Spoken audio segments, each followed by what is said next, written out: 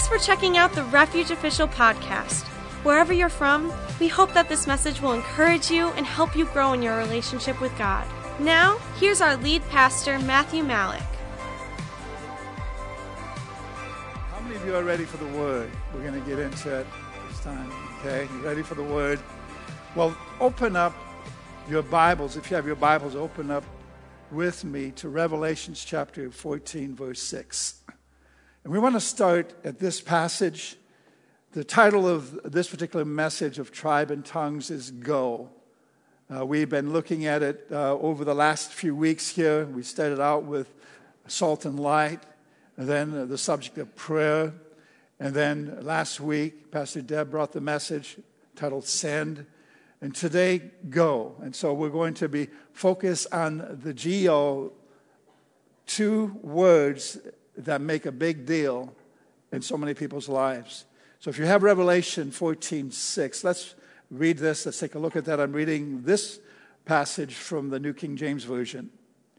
Then I saw another angel flying in the midst of heaven, having the everlasting gospel to preach to those who dwell on the earth, to every nation, tribe, tongue, and people. So here we see the message of the gospel being proclaimed to every tribe, tongue, and people. And realize in the prefix of this, it's referring to the end of time. In the end of time, God will anoint an angel to preach the everlasting gospel to every tribe and every tongue, to every person on this planet. People of all languages. Until then, it's up to us.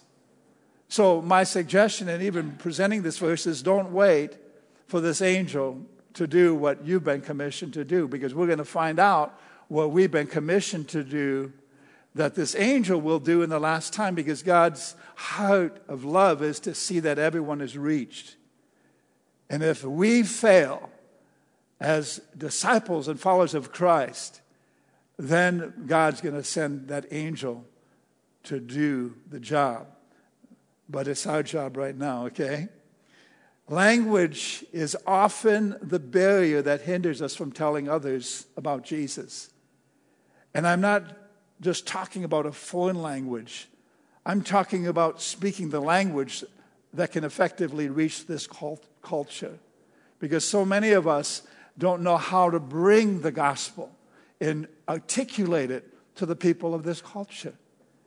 Because of our Christianese, because of the things that maybe are King James language and all that. Thus, thou, and all those things.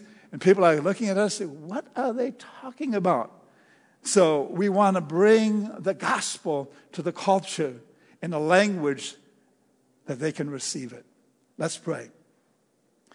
Heavenly Father, we're grateful for this opportunity to be able to receive your word. Father, help us to receive the truth today that can impact our hearts and lives. And Father, help us to be able to relate the truth to those that we encounter, those we come in contact with. Help us to be relatable in how we live and conduct our lives as a witness. Father, as one that would accurately represent who you are and represent Jesus Christ who died for us. In Jesus' name we pray. Amen. Now, I just wanted to mention this. If you are new to Refuge, you need to know that at Refuge, we believe that all people matter to God. See, this is a place where you can grow while finding authentic hope, purpose, and love through Jesus. And so today, as I share that, prepare to grow, prepare to experience and encounter more of God. Because I believe he wants to meet you today in a very significant way. Because this message that I'm going to share is important, and it relates to you. It's something that involves your life and how you live it and how you carry it out. Now, one of the meanings of refuge is elevated fortress. And the choosing of this name, I believe, was something that God revealed to us. It's a place that you go when you're in trouble. A refuge is a place where you go when enemies are attacking you, or it's a place of shelter from the storm. So what is your refuge? What is your safe place? And I believe church is to be that for God's people and for people that are coming to know him and inquire about him and find their purpose for their life. But Psalms 46:1 says, God is our refuge and strength, a very present help in trouble. We know God is our refuge, but he's established places of refuge in this earth. And I truly believe the church needs to be a refuge for all people. And so we're glad you're here. And I'm glad and excited about what God is doing in our lives. Last week, Pastor Deb, as I said, shared the message on send. And, sending is an interesting topic. And I think she did an awesome job. She showed such passion and really blessed us. Were you blessed by that message last week if you were here? If not, you can get it online. It's not the seating capacity of a church that's important. It's the sending ability. It really is. Now, I'm going to have a show of hands. How many of you have been involved? You've either gone on a mission trip, maybe abroad or here at home, or in some way served, like at a homeless shelter, or been involved in serving in some capacity with a mission of reaching people with the love of Jesus? How many of you would lift your hand? Okay. That's awesome. That's awesome. And I commend you for your heart to serve. And for those of you looking around, that's a pretty good percentage of the people in this auditorium. Now, if you haven't had the opportunity to serve in some capacity, I believe after today, you're going to decide to do so. Because it's a way that God can reveal more of himself to you, and it's a way that you can connect with him and really discover your purpose. Now, sometimes the package the sender intends to send does not reach the destination, or it could be delayed. And Pastor Deb addressed that last week. And a number of years ago, and I was going to share this, we sent a container to Africa. We were blessed to purchase some very quality clothing and uniforms for school students. In Uganda, we were able to get $200,000 worth of clothing for about $8,000. And as this company had gone bankrupt, and we negotiated with the bank who was doing the bankruptcy, and they said, because it's going to this mission, we'll reduce the price. So we thought, great. So we got a container. We put a bunch of other things in there, Wassel paper, donated a bunch of paper. Other organizations came together, donated the stuff. We put school desks in there. We packed that container full of goods. We even had ceramic tile. We had clothes in there. In fact, I had promised that we are not going to let 1 square inch of that container be empty. We're going to fill it up. And so there was a little bit of space the night before it was to be shipped. And so it was back out here on the property by our sheds. And so I came home and I told the family, okay, gather whatever you want. We're going to pack this thing full. So we went through our closets. I grabbed suits. I don't wear too many suits today, but they wear them in Africa. And just grabbing what we could because we wanted to make sure that container would be full. So we were sticking them in plastic bags. And lo and behold, there was one of my suits that Deb had put in like all of her rings. When we would go on a trip, and if she didn't want to take her rings, she would put them in one of my suit pockets, kind of to hide them. And lo and behold, she forgot to take them out of there, so that ended up going in that container to Africa. And so the container arrives, and then the receiving end, Bishop Grievous Musisi and the prayer palace over there, they had let their permit expire only 1 month. And so they didn't have the proper documentation to receive that container. And so it sat in customs for 1 year. which, all that stuff. I'm thinking those people need it. It was like, this is such a burden. The cost of putting that thing together was about $20,000 to ship it and get everything in there that we got in there. And then it's sitting in dock. So I went to Uganda, and I was able to connect with the Secretary of State and make my plea. Say, release that container. Then they said, okay, we'll do it for $10,000. I said, no. And so we battled along. We finally negotiated. We got it down to about $2,600. And we were able to raise that, actually overnight, to the body here. And we were able to release that container so that those goods could be used over there. But I was thinking about the delay of what is sent. I believe that God is wanting to eliminate those situations that would delay the message from receiving the intended destination. Okay? And so I share all that to say, and then actually Pastor Deb got her rings back.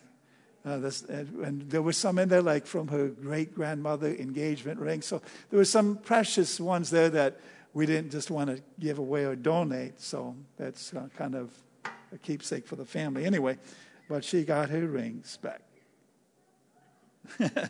Anyway, today's message is go.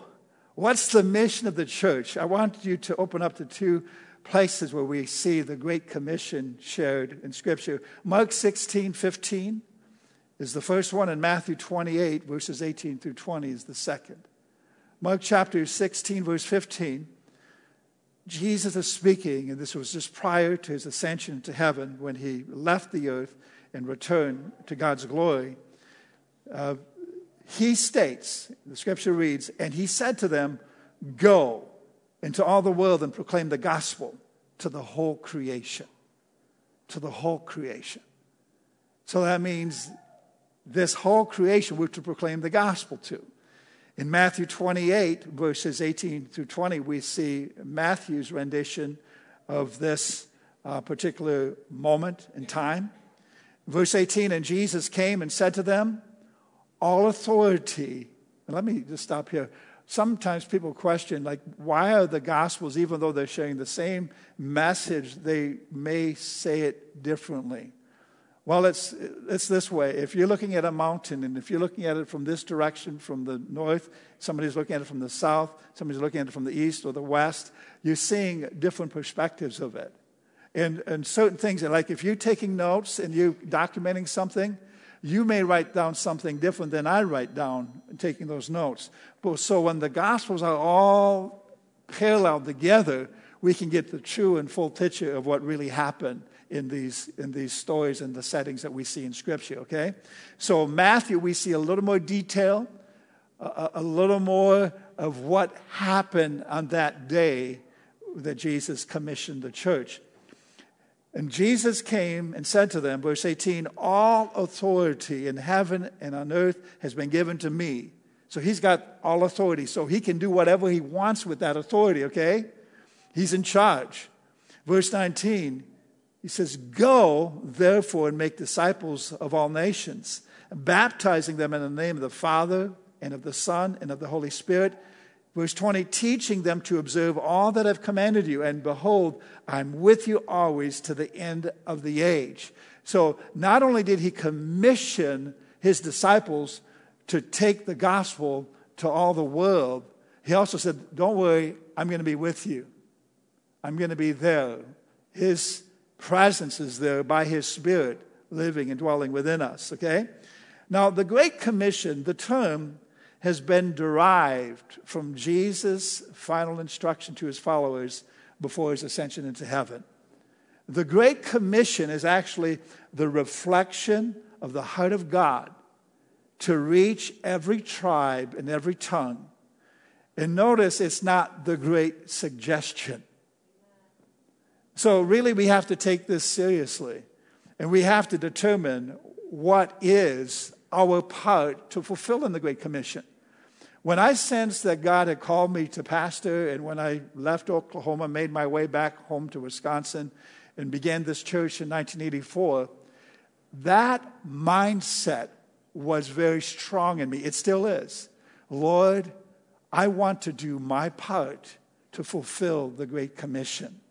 And that's my challenge that I convey to you as a church body of believers. Commit in purpose to do your part to fulfill in the Great Commission. Each of us have a part. Each of us have a role. Each of us has a responsibility. And we need to discover that and to know that so that we can take the steps to carry it out. And it may be something that's just reaching your neighbor or reaching your neighborhood, doing something locally, doing something maybe in another town, another city, another place, or even to the remotest part of the earth. And I think I've been there to the end of the earth, so I'll tell you about that some other time.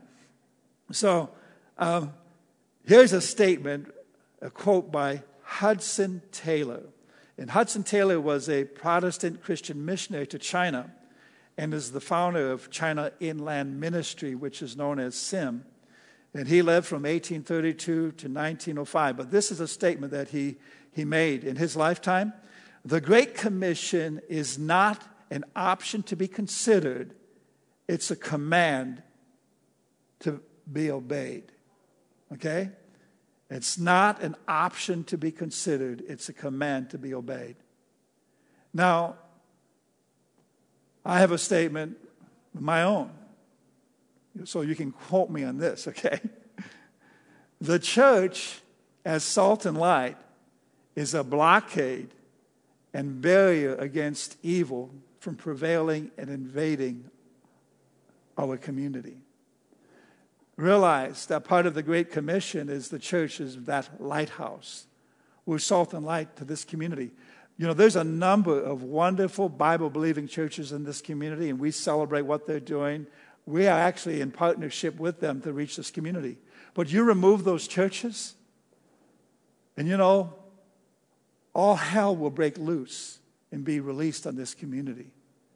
The church and churches in the community are the salt that preserves and the light that illuminates and shows the path to righteousness, the path to God. And so thank God for churches that have been raised up in cities and communities around the world. Okay? So go.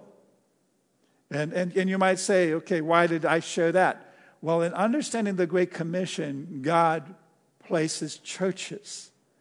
And churches have a purpose and a place for training and equipping people so that they can fulfill the Great Commission, so that they can prevent evil from prevailing over a community or within a culture. Okay?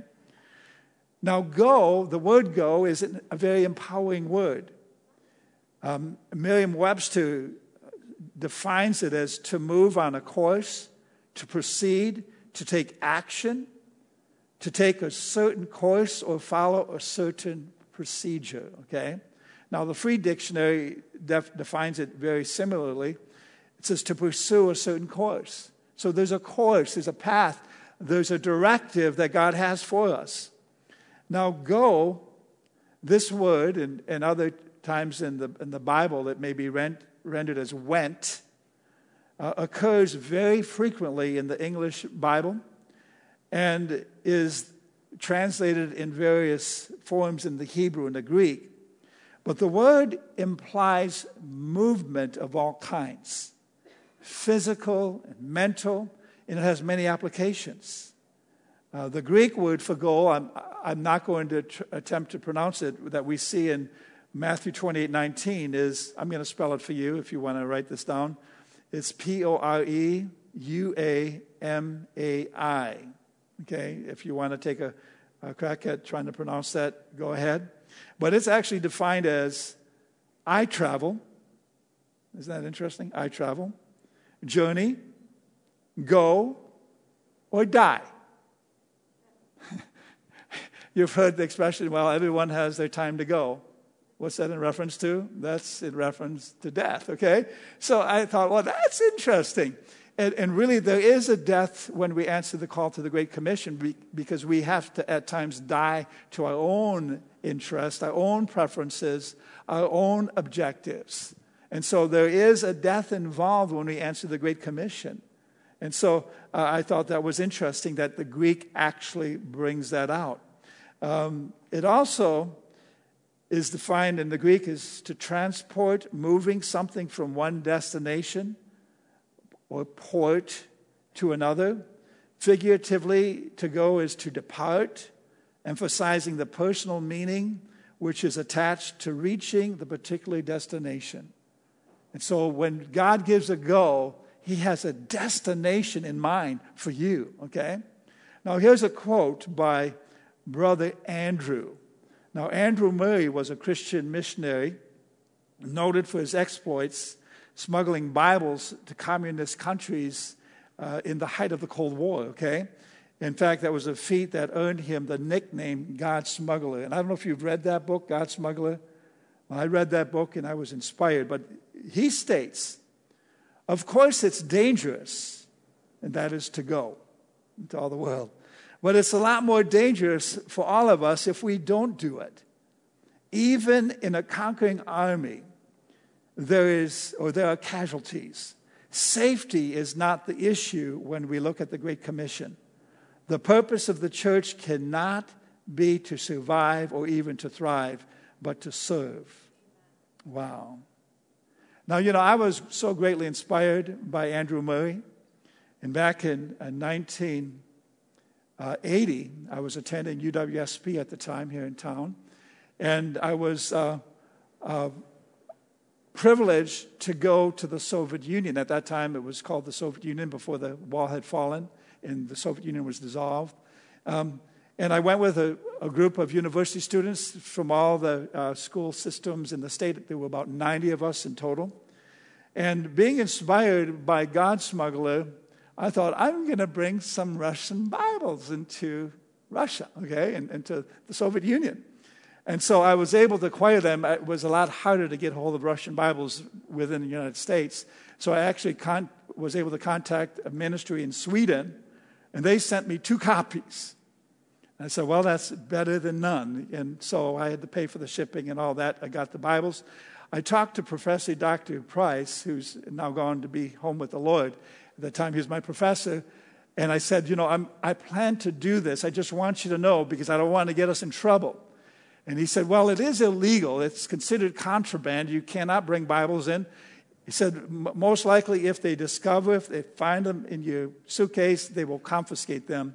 But he said, I don't know that anything more serious would happen to that. I said, okay, I'm good with that. So I received these Bibles. And then I pray over them, and I had my family pray over them, and I felt like the Lord wanted me to put them on the top of the suitcase. Now, if you read The God Smuggler, Andrew Murray would literally take tons of Bibles in his car. And sometimes he would put them in the trunk. Sometimes he'd put them in his back seat. Sometimes he'd put them in containers under the vehicle. But he was smuggling Bibles into the Soviet Union for years. But he'd always pray, Lord, show me where to put them. And so the time they had put them in his trunk, the officers would go under the vehicle, look inside the vehicle, but they'd never look in the trunk. And he would drive off. And so that was miraculous. And so now here I am. We fly with this group to Helsinki, Finland. We arrive in Helsinki. We have one day over there to tour Helsinki, beautiful city in Norway. And so then the next day we get on a train and we approach to the Soviet Union. And when we get to the border, the Finnish people got off and the Soviets came on. And we were in cabin cars, so there were 4 people per cabin. And so they were like sleeper cars. And so there's, basically 4 bunks in each of these sleeper cars. And there's 3 other guys in there with me, students from the UW system. And so the officer comes in, and he's gruff, he's mean, he's like pretty staunch. And he says, I need your visas and passports. And so I give him mine, the other 3 guys give him theirs. And then he said, step out. And I start to go out because into the hallway of the train next to these cabins. And he says, no, you stay. I thought, okay. And so this officer begins to open up. And he was like a fully decked soldier. He had the gun and everything. He looked like what you see in the movies, okay? And so he takes the ceiling panel off. He's looking up in the ceiling. He's looking under the mattresses. He's kind of going through this whole thing. And then he comes up to me and he begins to interrogate me.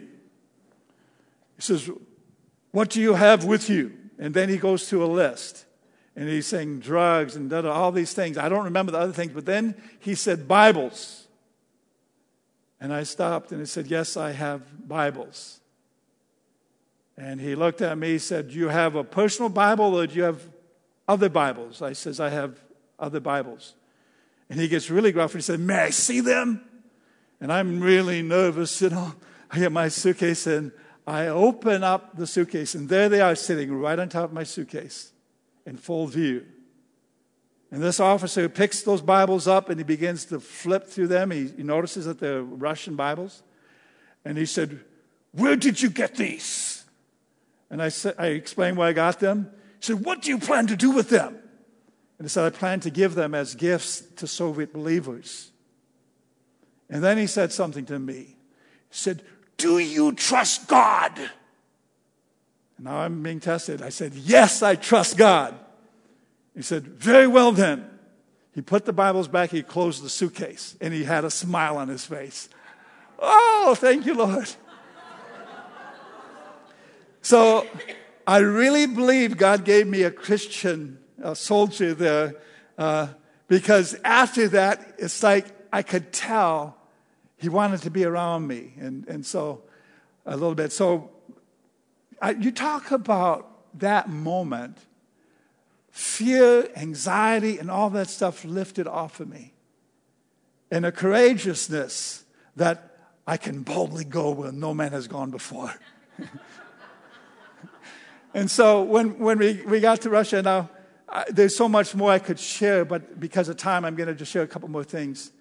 I had talked to Dr. Price. Dr. Price, he came in there after that. I told him the story. He said, this is amazing. This is amazing. He said, this is my 8th trip to the Soviet Union. I've never heard or seen anything like this. And I'd asked him permission. I said, I know you have all these tours planned, but I want to do some prayer walks down the streets of Moscow. And so I did that.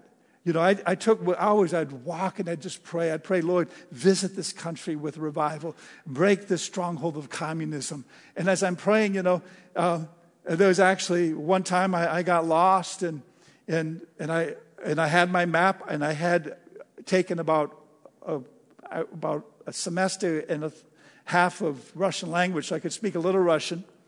Меня зовут is Matvey. My name is Matthew. Okay. My familia, Malik. My last name is Malik. Okay, little Russian. But anyway, I'm looking at the map and I'm trying to find the nearest place to get to the subway so I can return to the hotel. And I see a police officer on the corner. So I walk up to him and I ask him in what little Russian I knew, could you give me directions? And what was really strange is he looked at me and he looked over here and I turned and said, who is he looking at? And then he literally turned and ran away. And I'm thinking, I should be the one running away, not you. And so later somebody told me, well, maybe they saw you ministering angel. And they just got scared and took off. I said, I don't know, but that actually happened, honest to God. Anyway, while I was there, I was able to give those Bibles to a couple of believers, and they were so well received. It was like giving them a brick of gold. And I was able to be in some services with believers, and my heart was so moved to see how committed and dedicated those people were under the pressure of communism that was imprisoning and putting people to death. For 70 years, the country was persecuted under that regime that was so anti-God, anti-Christ. 10 years later, I was privileged to return during the Great Awakening when the wall had fallen and where the universities were opened. We went with a team of other ministers where we actually went in Moscow State University, and the professor said, tell them anything you want. And basically we shared the gospel And a classroom full of students, when I gave an invitation for those that want to give their hearts to Christ and receive him, they all raised their hand. And I had to actually repeat it. Are you sure you understand what I'm asking you to do? And so we saw signs, miracles, and wonders. And one memorable thing was I was praying with a Russian soldier to receive Christ, holding his hands and the tears streaming down his eyes as he was professing Christ as his Lord. And we worked with interpreters through that, but in the university, these were also English students. They were learning the English language, so we were able to share the gospel. And there were a couple of young people, young students I was able to pray with individually too to receive Christ.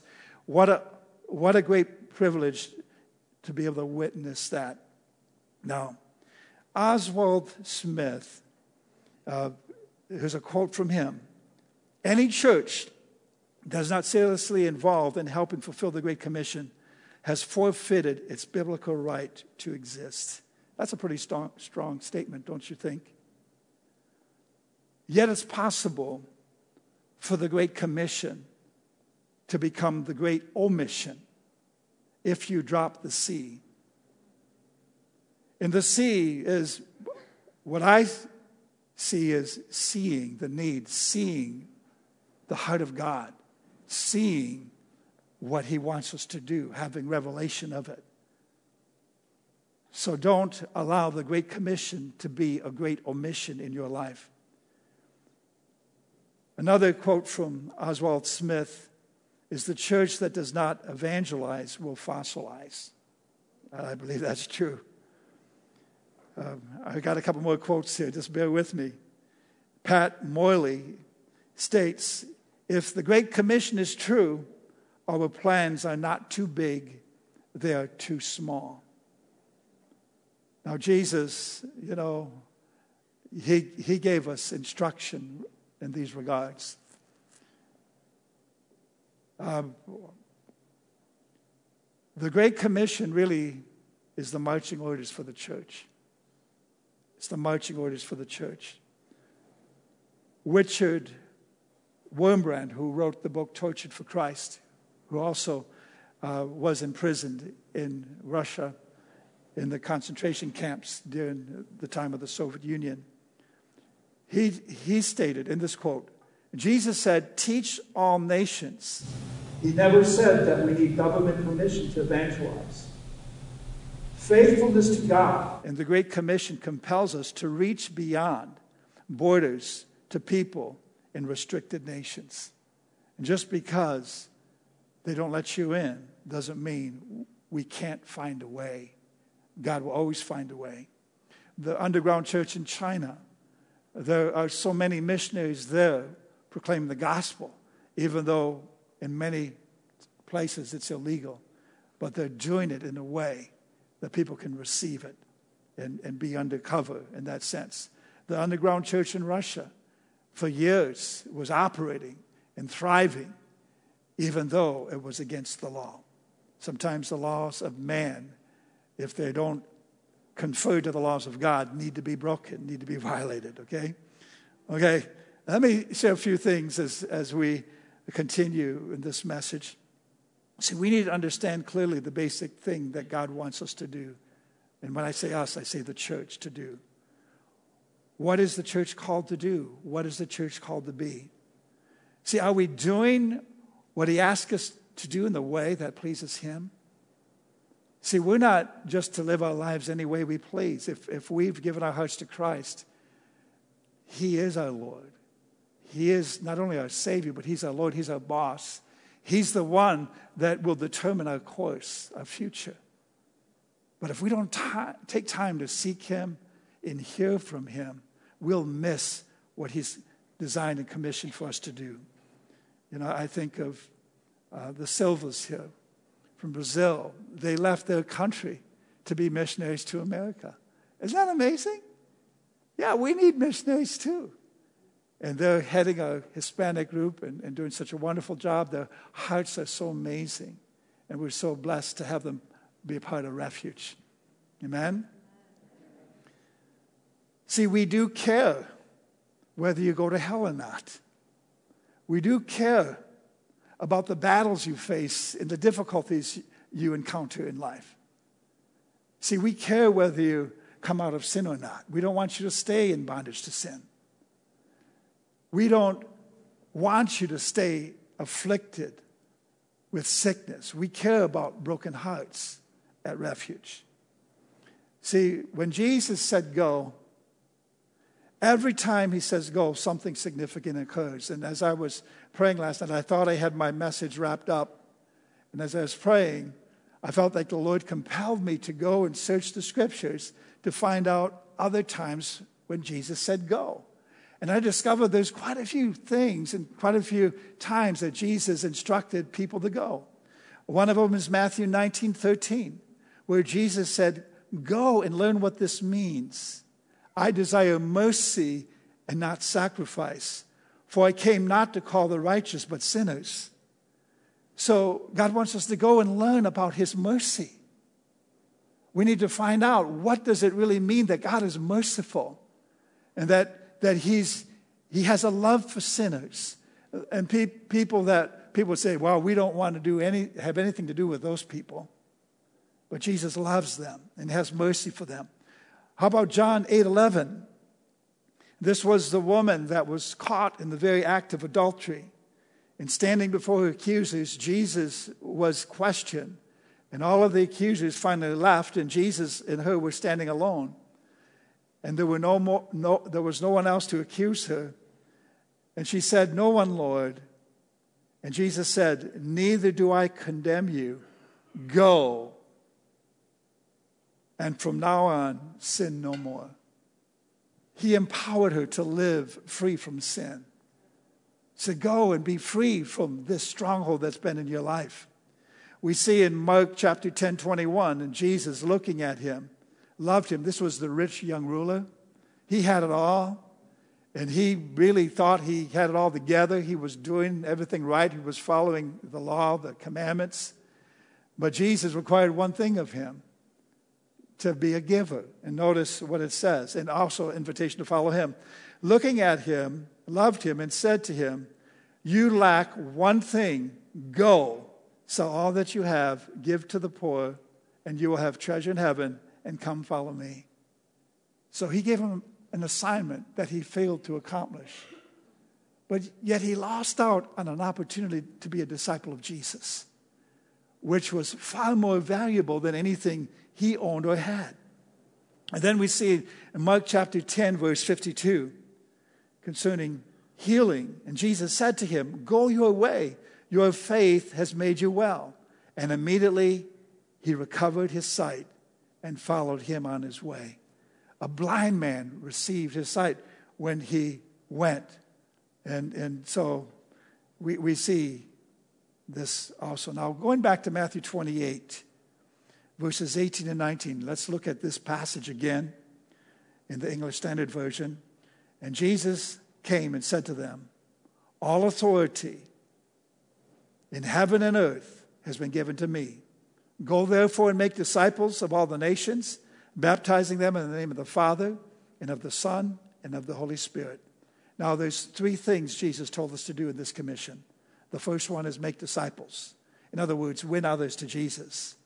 A disciple is more than just a convert. A disciple is a disciplined follower, where you establish disciplines in your life so that you can follow Christ, like the discipline of prayer, the discipline of reading your Bible, the discipline of going to church, the discipline of connecting with other believers, being in a discipleship group, being in a small group. Those are all spiritual disciplines that help us to grow in our faith with God, okay? And so Pastor Jonathan Hayashi, who pastored in Illinois and other places, he makes a statement. You are either making disciples or making excuses. Which one are you, okay? Oh, what's the excuse? You know, Jesus even had a go for this one. In Luke 9:60, Jesus said to them, leave the dead to bury their own dead. But as for you, go and proclaim the kingdom of God. So Jesus was giving this go message even before the Great Commission was given, before his ascension. He was sharing it throughout his ministry. Go and proclaim the kingdom of God. The second thing that the Great Commission tells us to do is to baptize. And we're going to have a baptism service in the near future. And the baptism is immersion in water. It's a testimony that we die to our old way of life. We rise up in new life in Christ. It's a witness and a testimony to the world that we're followers of Christ. And Jesus told us to do that. And when we do that, heaven shows up. How many of you have been water baptized and you just say, "No, that was so awesome"? Amen? And it's obedience to what we've been commissioned to do, okay? And then number 3, teach them. Teach them. The church is the teaching center of the body of Christ. See, we don't just need inspiration. We need information that's based on the revelation of the Bible, right? In fact, we need to be taught who we are in Christ, what our rights and privileges are. We need to be taught how to live right, okay? How to overcome temptation, how to deal with all the things that we face in this life, okay? It's interesting that in the original Greek, the only specific command in Matthew 28, verses 19 through 20, is to make disciples. Because if we're making disciples, we're going to baptize them. If we're making disciples, we're going to teach them. We're going to train them, okay? That's all part of it. See, one verse you need to understand to answer the go is to be empowered. We see that in Acts 1:8. The go factor revolves around Acts 1:8. Find your place there, okay, if you would. Acts 1:8. It says, "But you will receive power when the Holy Spirit has come upon you. And you will be my witnesses in Jerusalem," that means right here at home, "in Judea and Samaria," that means, Almond, Marshfield, other places nearby, "and to the end of the earth." So whether it's other places in the state, other states, other countries, other continents, it spreads out. But the fact is, we are given power to be witnesses. Now, a witness is different than the judge in the court of law. A witness is not the attorney. You are the witness who testifies of what you know about Jesus. And see, a witness is somebody that's firsthand. There's no such thing as a secondhand witness. I have to share this. Give me a minute to share this. A number of years ago, I got a speeding ticket in the state of Idaho. And I had I was living there, but I still had Wisconsin plates, so I got cited for that. And I was stopped with a chain of other cars, and the officer just wrote us all tickets. But I wasn't speeding. I really wasn't speeding. I was going the speed limit. But I was cited for going over the speed limit, so I wanted to contest it. So I didn't have an attorney. I didn't have the money for that, so I represented myself. And I brought my brother, Mike, as a character witness into the court of law. And so as I'm pleading my case, defending myself, he said, "Do you have any witnesses?" I said, "Yes, I have a witness, my brother." So he comes forward. And then the judge, asked him questions, your name, your address, and this. And then he said, "Were you with him at the time?" And he said, "No." He said, "Then why are you on this stand? You are not a witness." And then I said, "Well, I thought he would be a good character. A character witness is not what's in question here." And then I'm thinking, okay, I just lost this case. Last time I'm going to defend myself, I don't recommend that. I think my brother did that one time too, David. He's my younger brother. But that was my older brother that I wanted to use as a character witness. But it's interesting because the speed limit was 55, and the judge says, "Now, unfortunately, because the law is still 70 in the state of Oklahoma, but the speed limit is 55. We did a technicality there. So the only penalty here is a $5 charge." What? I went through all this for $5? So I tell you, I walked away from that place shaking my head. I said, government is really interesting, isn't it? Anyway, yeah, that was a few years ago. So, a witness. Do you know why you get up every morning? And what you're doing and why you're doing it? You know, you have a greater purpose in life. You're a witness for Jesus. Your purpose, your goal in life is significant when you understand that you are a witness. So there's a call to the nations and world missions as we go to Ghana, and I wanted to share this before we close. God appeals to us through our heart, through our intelligence, and through our conscience. And as we prepare to go on this trip, we want to give the body of Refuge an opportunity to participate. Because not all of you will be able to pack on that that airliner and go with me. But you can have a part and get the same reward as those who go and spend the time and the effort and the labor and their own expenses to get there. Because what we're doing there, we want to make a maximum impact with our time, with our resources, to really help equip and minister to pastors and communities and share the gospel with the lost. But I believe God's appealing to our hearts for the mission of giving into his work.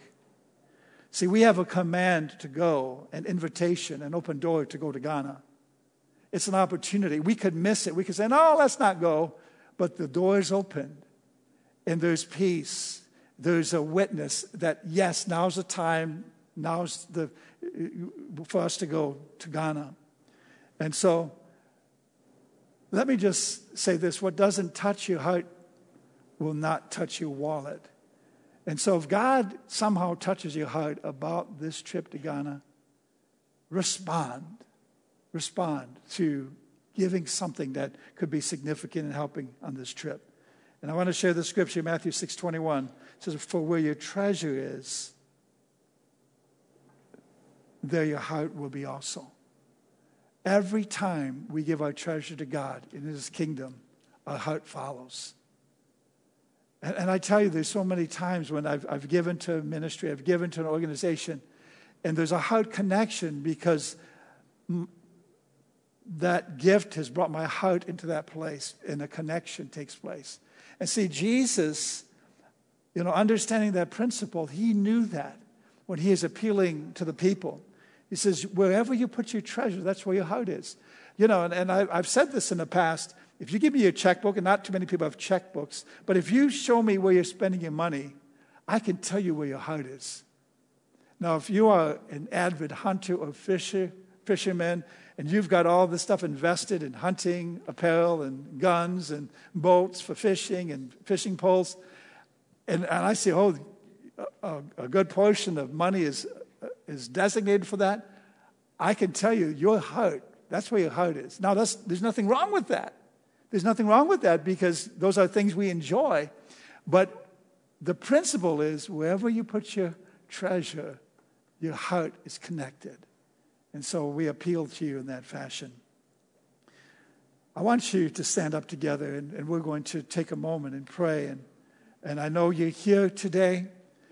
Many of you have heard the gospel before. If you've never really heard a clear gospel message, the message of the gospel is God sent Jesus, his son, to die for sinners, to die for people that were lost and hopelessly separated from him. Jesus came to take our place, to substitute himself so that we could be free, where he took our sin upon himself. He took the punishment that we deserved. He took all the junk that was a consequence of our sins upon himself. He paid that price through the shedding of his blood. And yet he rose from the dead to break the power of death, hell, and the grave, to impart life to you and me. In Ephesians chapter 2, the scripture says, verse 5, even when we were dead in our trespasses, he made us alive together with Christ. By grace, you have been saved. See, Jesus didn't come to make bad people good. He came to make dead people live. We were dead in our sins. We had no hope. We had no future. We were dead in our trespasses and sins, but Jesus came to give us life. I want you to bow your heads today. And if you're here, you say, Pastor, I do not know that my life is right with God. If I were to die today, I don't know if I'd go to heaven or hell. I don't know that I would be welcomed into God's presence because I haven't really surrendered myself fully. If that's you this morning, you say, Pastor, I want to give my heart to Jesus. I want to completely turn my life over to Him and receive the gift of eternal life, to receive forgiveness of sins, to receive salvation. Just hold up your hand if that's you. And we're going to pray with you and for you. Okay, thank you. Let's pray this prayer together. And as we pray this prayer together, I want you to hold your hands out like this. And that's a position of receiving, where you're receiving what God has for you in this moment. And maybe you've already received salvation, but maybe you need to receive peace this morning. Maybe you need to receive an answer this morning. Maybe you need to step out to obey and answer the go that Jesus gave us in the Great Commission. Let's pray. Heavenly Father, we thank you for this time together. And we're grateful for the ministry of your word. Father, I thank you for those that have responded to your call today. We pray, Lord, that you minister to each person, that they receive what they have need of in this moment. Father, we thank you. We give you praise in Jesus' name. Now repeat this prayer after me. Heavenly Father, I come to you. I believe that you sent Jesus to die for my sins on the cross. I believe that he rose from the dead to give me new life. Jesus, I believe in you. I receive you. I accept you as my Lord and my Savior. Come into my heart. Forgive me of my sins. And make my life what you want it to be. In Jesus' name. Amen. I'll begin to thank him. Hallelujah. Thank you, Jesus. At this time, let's worship God. And as you worship him, say yes.